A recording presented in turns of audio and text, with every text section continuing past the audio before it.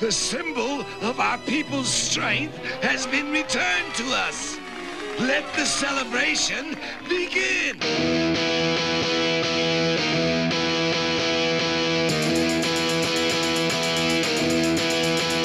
He was slinging pawns at a B&B when he had an epiphany. And they complained about time too, about not playing D&D. It was free for all, and I heard him say, "Keep off my Borderlands. But just sit back and let Spencer do his trick, cause you're incapable hands."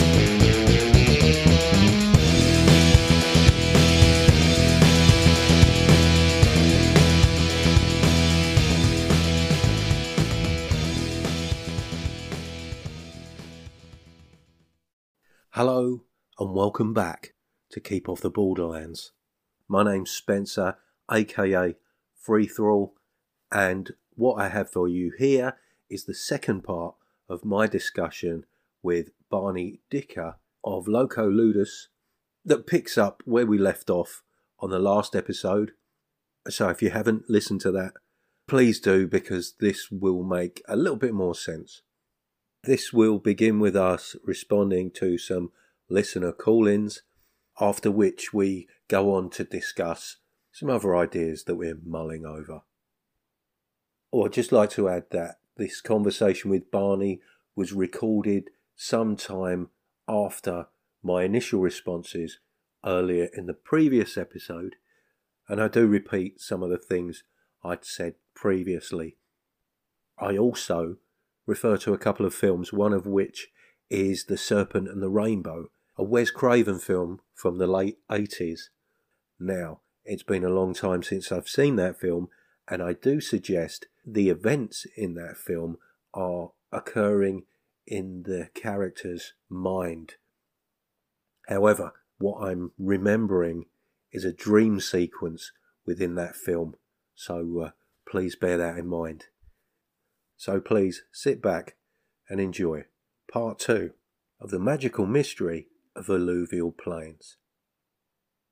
Previously on Keep Off the Borderlands.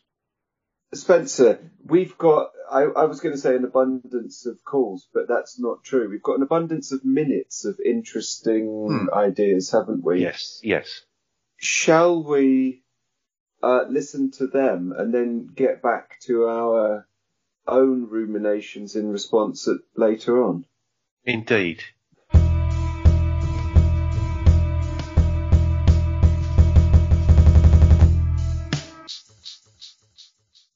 Who are we going to listen to first? Well, I thought we would listen to Jason first, as I've already responded to a message that he sent me, and this raises something that got me thinking about the nature of shamanism. So these are the messages that he sent me that I've sent you? No, well, they're expressing the same point. Okay, cool. Hey Barney, Jason here. Just listened to your Alluvial Plains Part 5. I'll admit I listened to Spencer and Joe's talking about that episode prior to that, so I'm a bit out of order here. But I love Spencer, some of the same feedback here. Due to your call-ins to Spencer's show and everything else, I think you have to decide what kind of magic you want to have. I think dials make sense, but like you say, there's issues with putting dials in there. But if you're going to allow characters to be shamans, you have to let them do magic. And some of them are going to see magic the way Joe sees it and the way you were using it. So I think that's just what it is. You know, and the way to do that's with dials. I don't think dials feel too last minute or without thinking. A lot of other games use dials for their systems. Savage Worlds jumps to mind. But, you know, but your idea to Spencer about having, if you want a low magic or no magic game, have the shaman be a community resource. Have him be an NPC or something all the PCs control, and then have that magic when he does it just be an extra die or whatever like that. I think there's a lot to that. I think that's a great idea. But I think as long as you're going to have PCs whose job is a spellcaster, like a shaman, they're going to want to do cool stuff with their shaman. So if you don't want cool stuff to happen in the world, then don't allow shaman characters. Or if you want it to be super low key, don't allow them to be spellcasters or shamanic casters, and have it be a community resource. That'd be my suggestion. But yeah, really cool. But I really don't think dials are that bad of an idea, to be honest. Thanks very much for that message, Jason. And again, you would have heard my response to a very similar message that Jason sent me directly. Mm-hmm. And there seems to be a very clear understanding from Jason that a shaman is a spellcaster. And that's not necessarily how I was thinking about it. Mm. To me, calling a shaman a spellcaster is a bit like calling, say, someone like Billy Graham, the American evangelist, mm-hmm. a powerful wizard in a lot of ways, you know, and that, that was my takeaway. I mean, I think that again comes back to this topic of, if you like, the ontology of the world, in this specific sense, the way in which shamans operate or function or exist within that world. So exactly. So I feel like I might have inadvertently, but at the same time for good intentional reasons, fallen into treating the shaman a bit too much like a spellcaster. So just to put it really simply, I think I was thinking of the shaman as a spellcaster, but the spells that they cast are very low powered. Yeah, subtle magic, I think was the phrase. And I think it's interesting that you said earlier the shaman as being more of a showman. Mm. I really like that. Mm. Mm. And, you know, just to bring Tom in again a little bit, he's talking about how the shaman has to convince the community of this other realm, of these special powers, of this greater cosmic law, which may or may not actually exist, or exist in the way that they perceive it. Mm. And that's partly to guarantee that they continue to have a certain place within the community. Now, of course, we might also come on to the topic of whether there even is one shaman in the community. So that in itself is another interesting topic, isn't it? Jason also kind of comes in with a nice positive support of dials, having a number of gradations for the magic. So that's really nice that there are positive voices for offering players, gamers, the opportunity to play the game how they want. Indeed. I don't want to sound like I'm being prescriptive with my thoughts about how I feel magic works in this setting, you know. And I suppose then if we're talking about a dial rather than a switch, the minimum would seem to me to be 3 degrees. We need a kind of off, which perhaps being a little bit unfair, I'd put you in the off category. That's fine. Like, you know, really, really pulled back. Then we've got a kind of middle, which I think probably might be more like what I've been doing.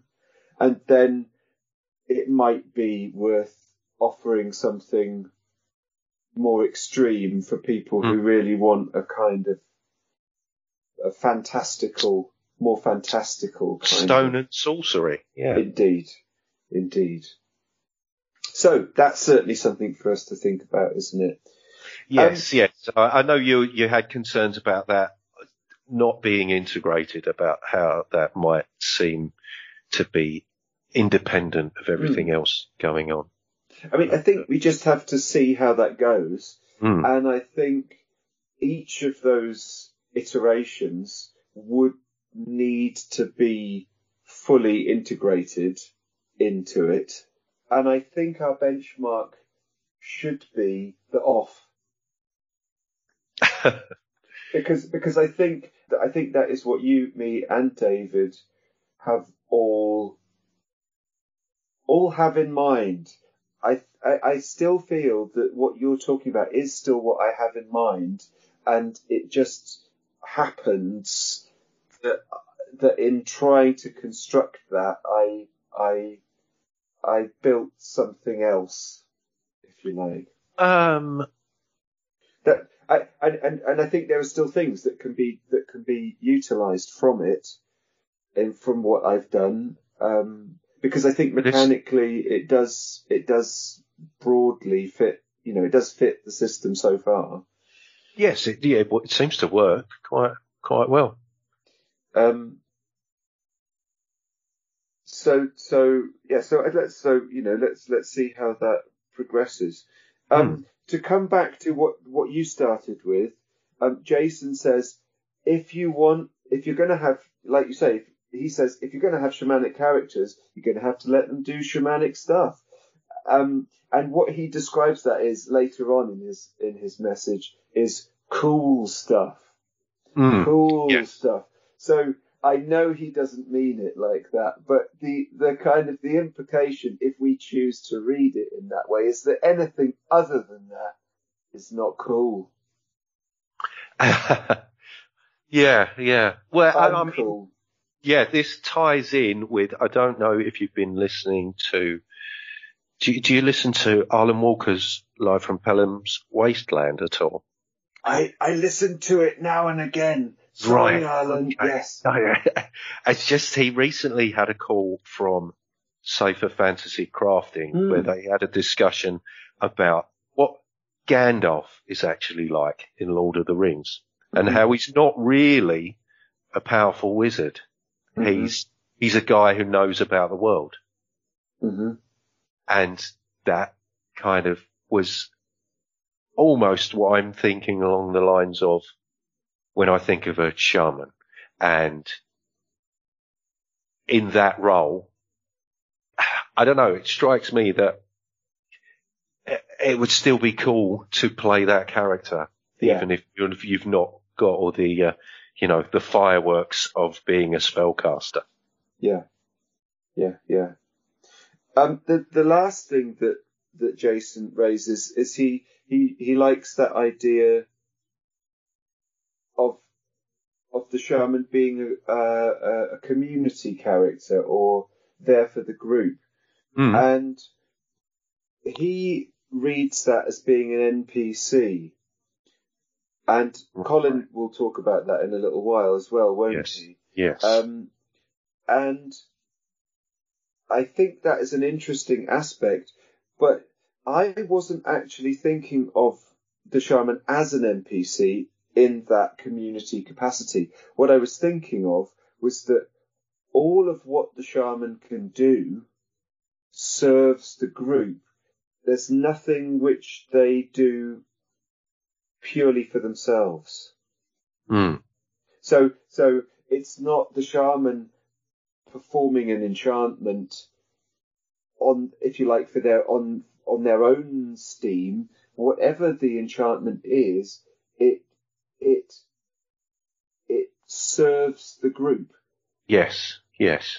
So it would be, so really simply is I can't heal myself. I can only heal the group. I can't give myself more power. I can only give others more power. I can't have visions myself, but I can facilitate other people to have visions.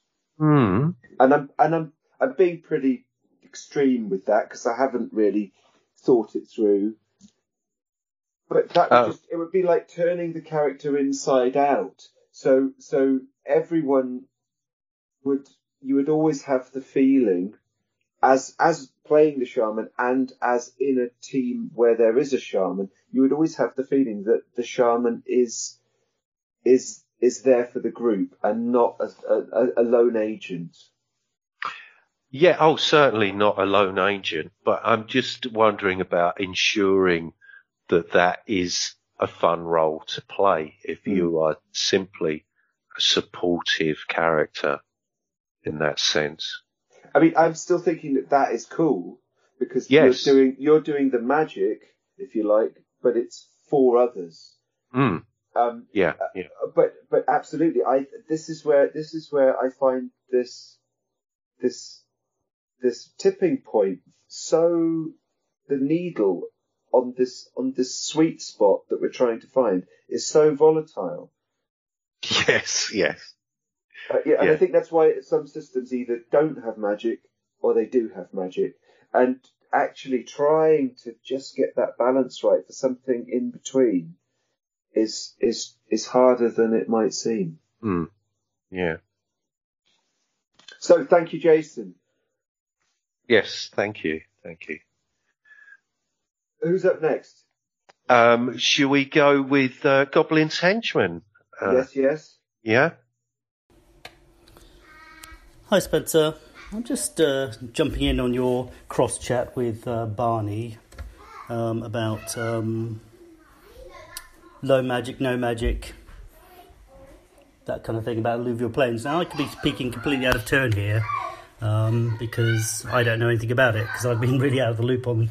I've seen Barney's episodes or podcasts go up about alluvial plains, but I've actually not been... in the spirit of this podcast, I'm just made myself a little Nespresso coffee here. Bit of advertising, I'll get that little royalty, obviously, for advertising that product. But anyway, so let's close this door. So I just wondered if there's a sort of a hybrid here. Now, I was interested in this idea you were saying about, the waves and how it was imagined it might happen. But, I just imagine that, like I say, I'm jumping in right in the deep end with knowing nothing, so please forgive me. It just occurred to me that could a shaman be sort of like a person who believes in magic, but there is no magic? So from a mechanistic point of view, there is magic. He does cast the spell. But from a reality point of view, as you described it, there isn't really magic, but he ascribes the situation that occurred to magic. So, there was a coincidental kind of a combination of waves that reinforced, that splashed the person, and so he put it down to his spirit magic or whatever it was. So from a mechanistic game point, he does say, right, GM, I want to cast this, disturb person spell. I don't know the mechanics. And then it's explained away as, in reality, something happened. So you have to dial down the real magic. So pinning someone down doesn't make sense unless just coincidentally they had, some sort of trapped nerve condition that got kicked in, or they accidentally, before had eaten a berry that had paralyzed their system or something, so that he actually, by sheer coincidence, did collapse and get prone, but it couldn't be, but the shaman thought it was magic, so he ascribes that to his own powers, and because he's sort of almost deluded about it, he believes his own baloney. I mean, it's kind of like the Aboriginals. You hear these stories of people, having the bone finger pointed at them, and they actually die because they believe in the magic. And and there was this idea that Barney talked about everyone having shamanic magic. Well, there's plenty of coincidences in the world, and if you ascribe that to your spirit magic or whatever, then it's sort of almost like a luck point. You spend your magic, but it's but it puts a lot of pressure on DM and player to come up with a way of explaining what happened to give the magical effect. And I don't know, maybe it struggles to hold up in the long term, because the shaman's always doing magic and he's always seeing the coincidences that aren't there. And maybe he's, there's an advantage, but it's not really. It's only one that he sees in his own mind. That the foe was actually weaker after all, because he didn't really cast weakness. Actually caused him to lose hit points. He just never had them to start with. Anyway, bit of a random thought, completely out of my depth. I don't know what either of you are talking about, but I thought it was an interesting discussion. So I thought I'd just chance my arm, spout some guff, and see if it lands on a fertile field or a alluvium plain. Right, let's have a sip of this coffee. Oh.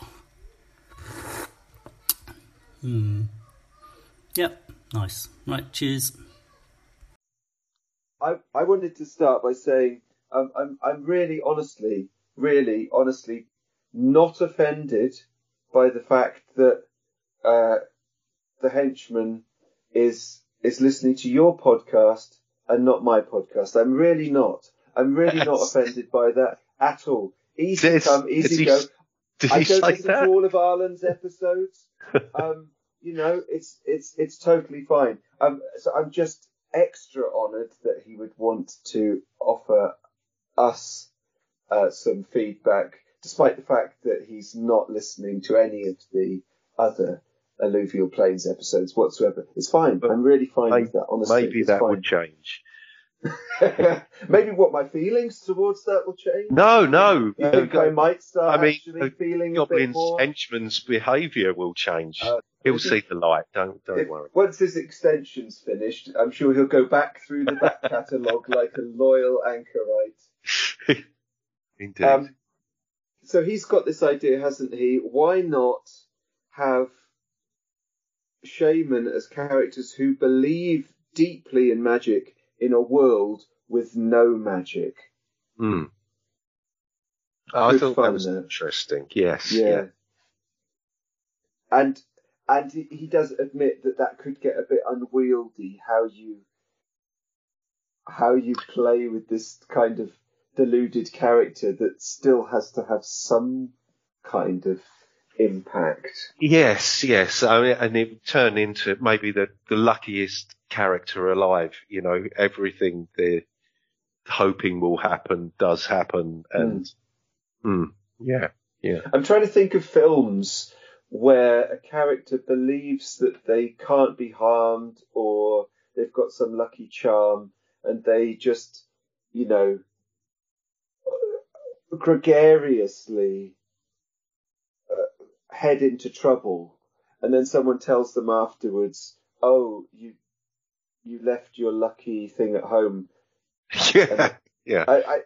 I've seen that a number of times, and I feel like I shouldn't be able to put my finger on it, but I can't remember. It's funny. I just got an image of the film. Are you familiar with Dead Man, the Jim Jarmusch? Absolutely. And how at the beginning of the film, Johnny Depp's character is shot, and he spends the rest of the film slowly dying, and there's no, it's not a magical film. It's quite surreal, but there is a sense. It's a very sort of mystical film. I think of it very much as a circular film. So the beginning, almost when you get to the end, it's almost as if he'll come back round again to the beginning of the film, and is kind of perennially in this loop. And there is there is a scene with the Indian nobody who is it the scene with Iggy Pop where he just kind of accidentally shoots the gun and it kills one of the trappers. Yes. And a bullet misses him, and there's some karmic or synchronistic or whatever we want to call it element. Like a sort of a divine intervention thing going. A great film. A great film. Yes. But I realised that wasn't kind of what you were talking about, but it just sprang to mind. Absolutely. It kind of struck me that Goblin's Henchman is talking about not so much a mind-body split, but a mind-world split. So the shaman has this mental life going on, which is somehow distantiated from the world. Yes. I don't know. I'm thinking of another film now. It's been a long time since I've seen it. The Serpent and the Rainbow. Oh gosh, is that the voodoo film? Yes. It's been a while since I've seen that. Yeah. Yeah, but it's all very much. Isn't it a lot of it going on in the character's head, and it's all about the people believing that what's being done to them is what makes it effective. It's kind of like a placebo sort of thing going on there.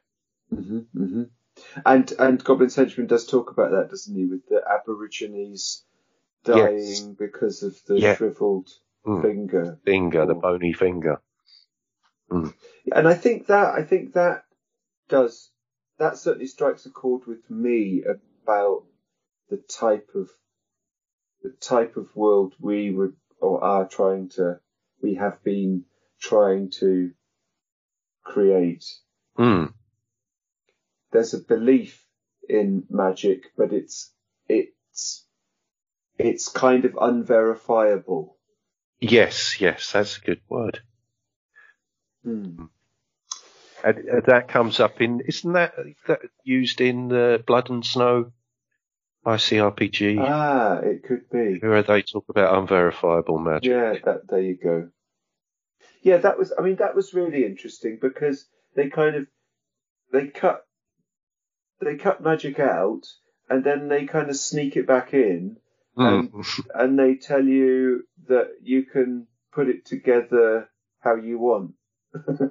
Yes. Go on. I was just going to say, I think there's a sense there that they kind of want to tie in with the rest of the ICRPG worlds, as it were, because there is kind of there's a sort of multi-dimensional element to the settings, isn't there? Yeah, and I mean the most obvious thing would be to plug in as much or as little of the magic system as it exists. That would be the most obvious thing. I mean, there's a similar kind of thing in that, which is also in our beloved Bastion, which is to locate the supernatural in objects. Yes. So, and I think Chris has talked about that, hasn't he? Where he thought, well, everyone wants to be the wizard, so I give everyone the opportunity by having the arcana or the oddities. And that's certainly a thing to consider. Which might actually lead us on to our next caller, eh? Yes, let's. Oh, we did. Did we thank Goblin's Henchman? Thank you, Goblin's Henchman. Thank you, Goblin's Henchman. So, good old Colin. Just wanted to record a few quick thoughts in relation to alluvial plains, in particular, the ongoing discussion around what is being called magic. I'm thinking it'd be a shame to see the spiritual and mystical taken out of the game. And there's probably a bit of a weird overlap that goes on between those types of things and what you might call a magic system in a traditional Dungeons and Dragons type fantasy adventure game. The other thing, hearing the conversation going on, every time I hear mention of the tribal aspect of the game, my ears prick up. And the reason for that is I think that's where a lot of the design space for, let's say, alluvial plains, if you take that as a module or a modular companion to the overall Vantage system, I see this design space for you around tribal mechanisms. I think there's a lot of room to play there, and this shaman concept is probably where I might go myself. Listening to the conversation, I was initially thinking, yeah, maybe you make the shaman like a non-player thing. And then I thought, well, there might be a little bit of a disconnect there, and perhaps that's not super satisfying.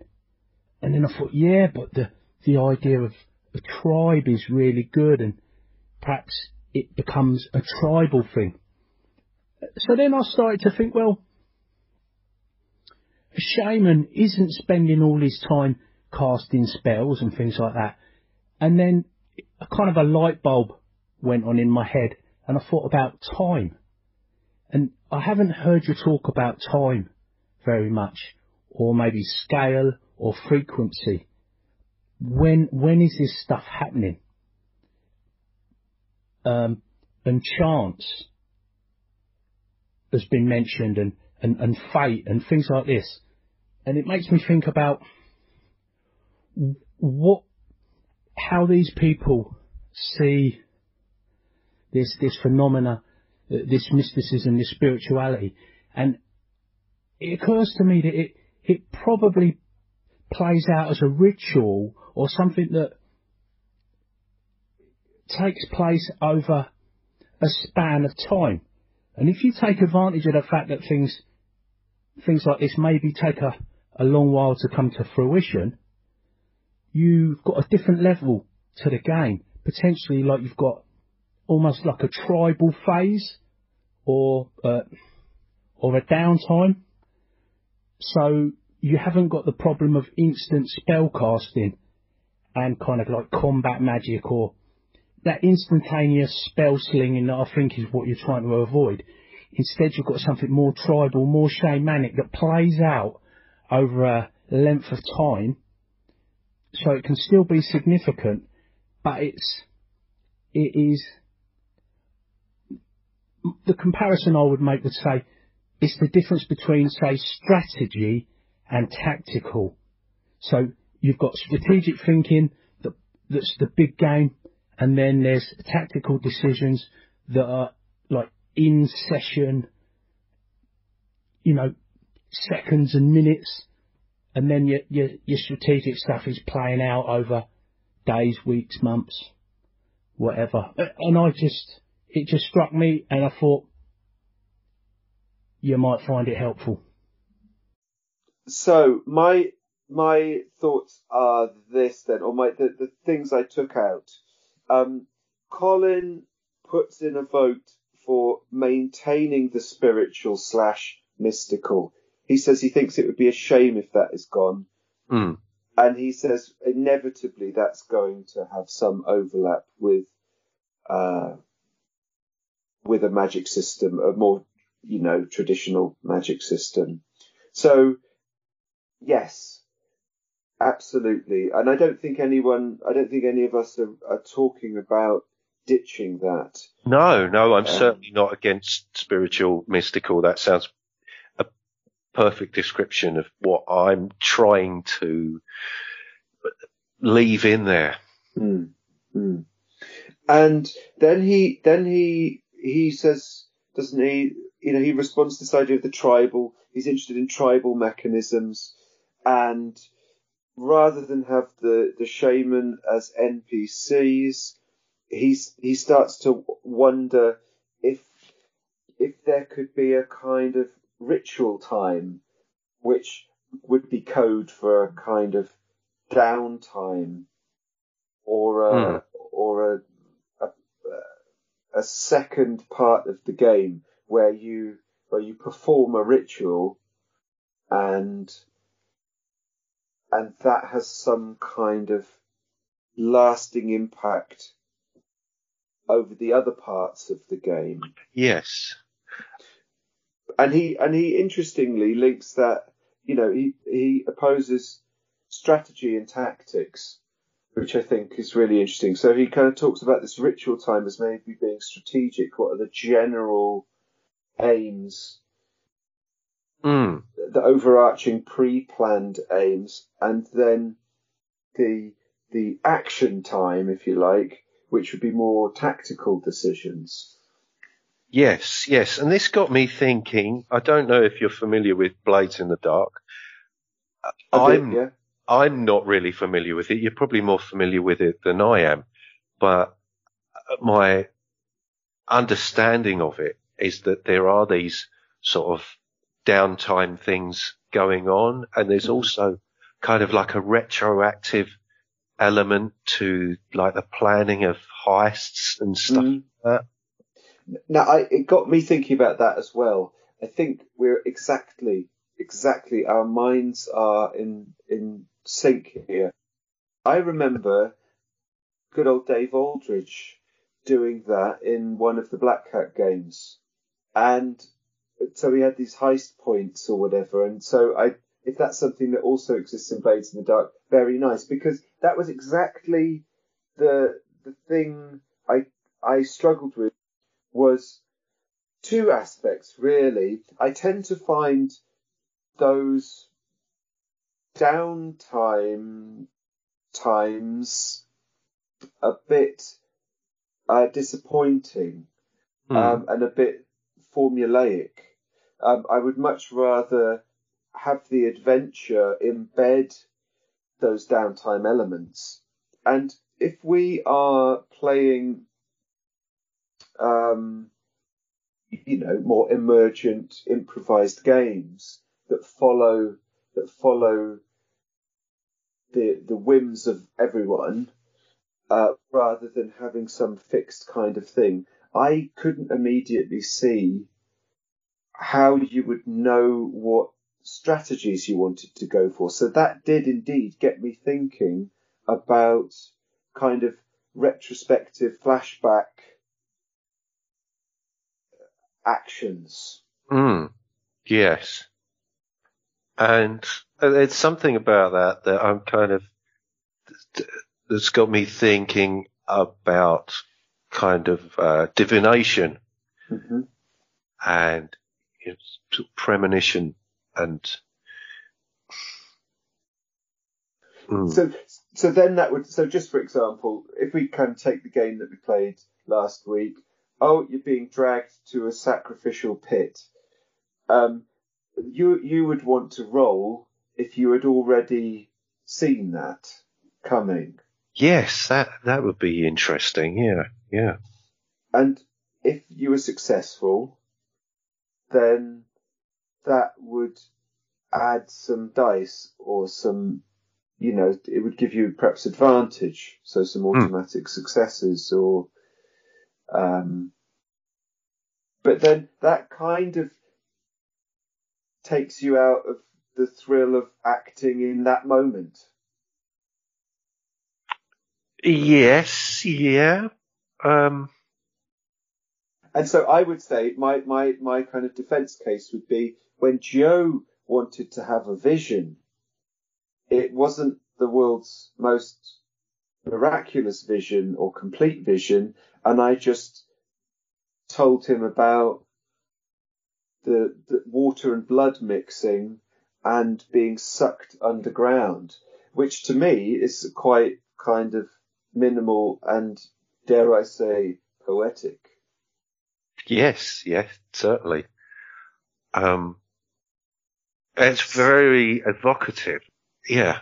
So to me, that's far lower magic than saying, oh yes, you saw this coming, have a boost to your roll.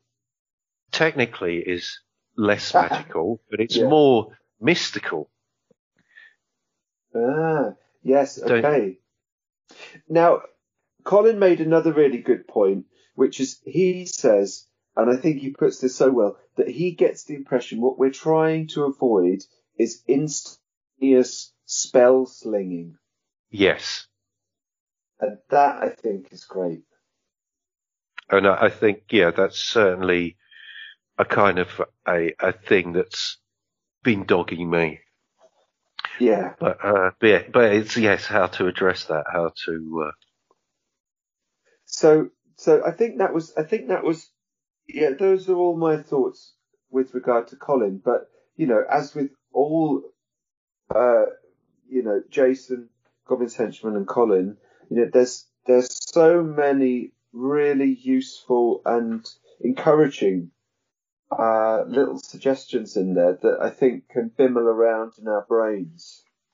Definitely. Certainly a lot to chew over there. Hold up. You know what? I'm going to leave it there. That's right.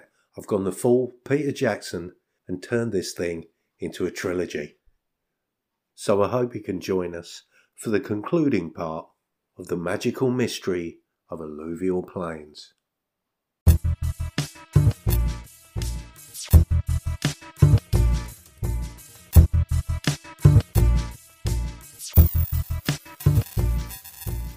Well, that's about enough from me, I think. Thank you very much for listening. Thank you so much for your calls. If you want to leave me a message, please contact me via the anchor link in the description. You can always email me or leave me an audio message at spencer.freeforall@gmail.com. There's a Facebook page for Keep Off the Borderlands. You can find me on Twitter and MeWe, on the Audio Dungeon Discord and various other places on Discord as Free Thrall. I'd also like to thank TJ Drennan for the wonderful music he provides. And it just remains for me to say, take it away, TJ.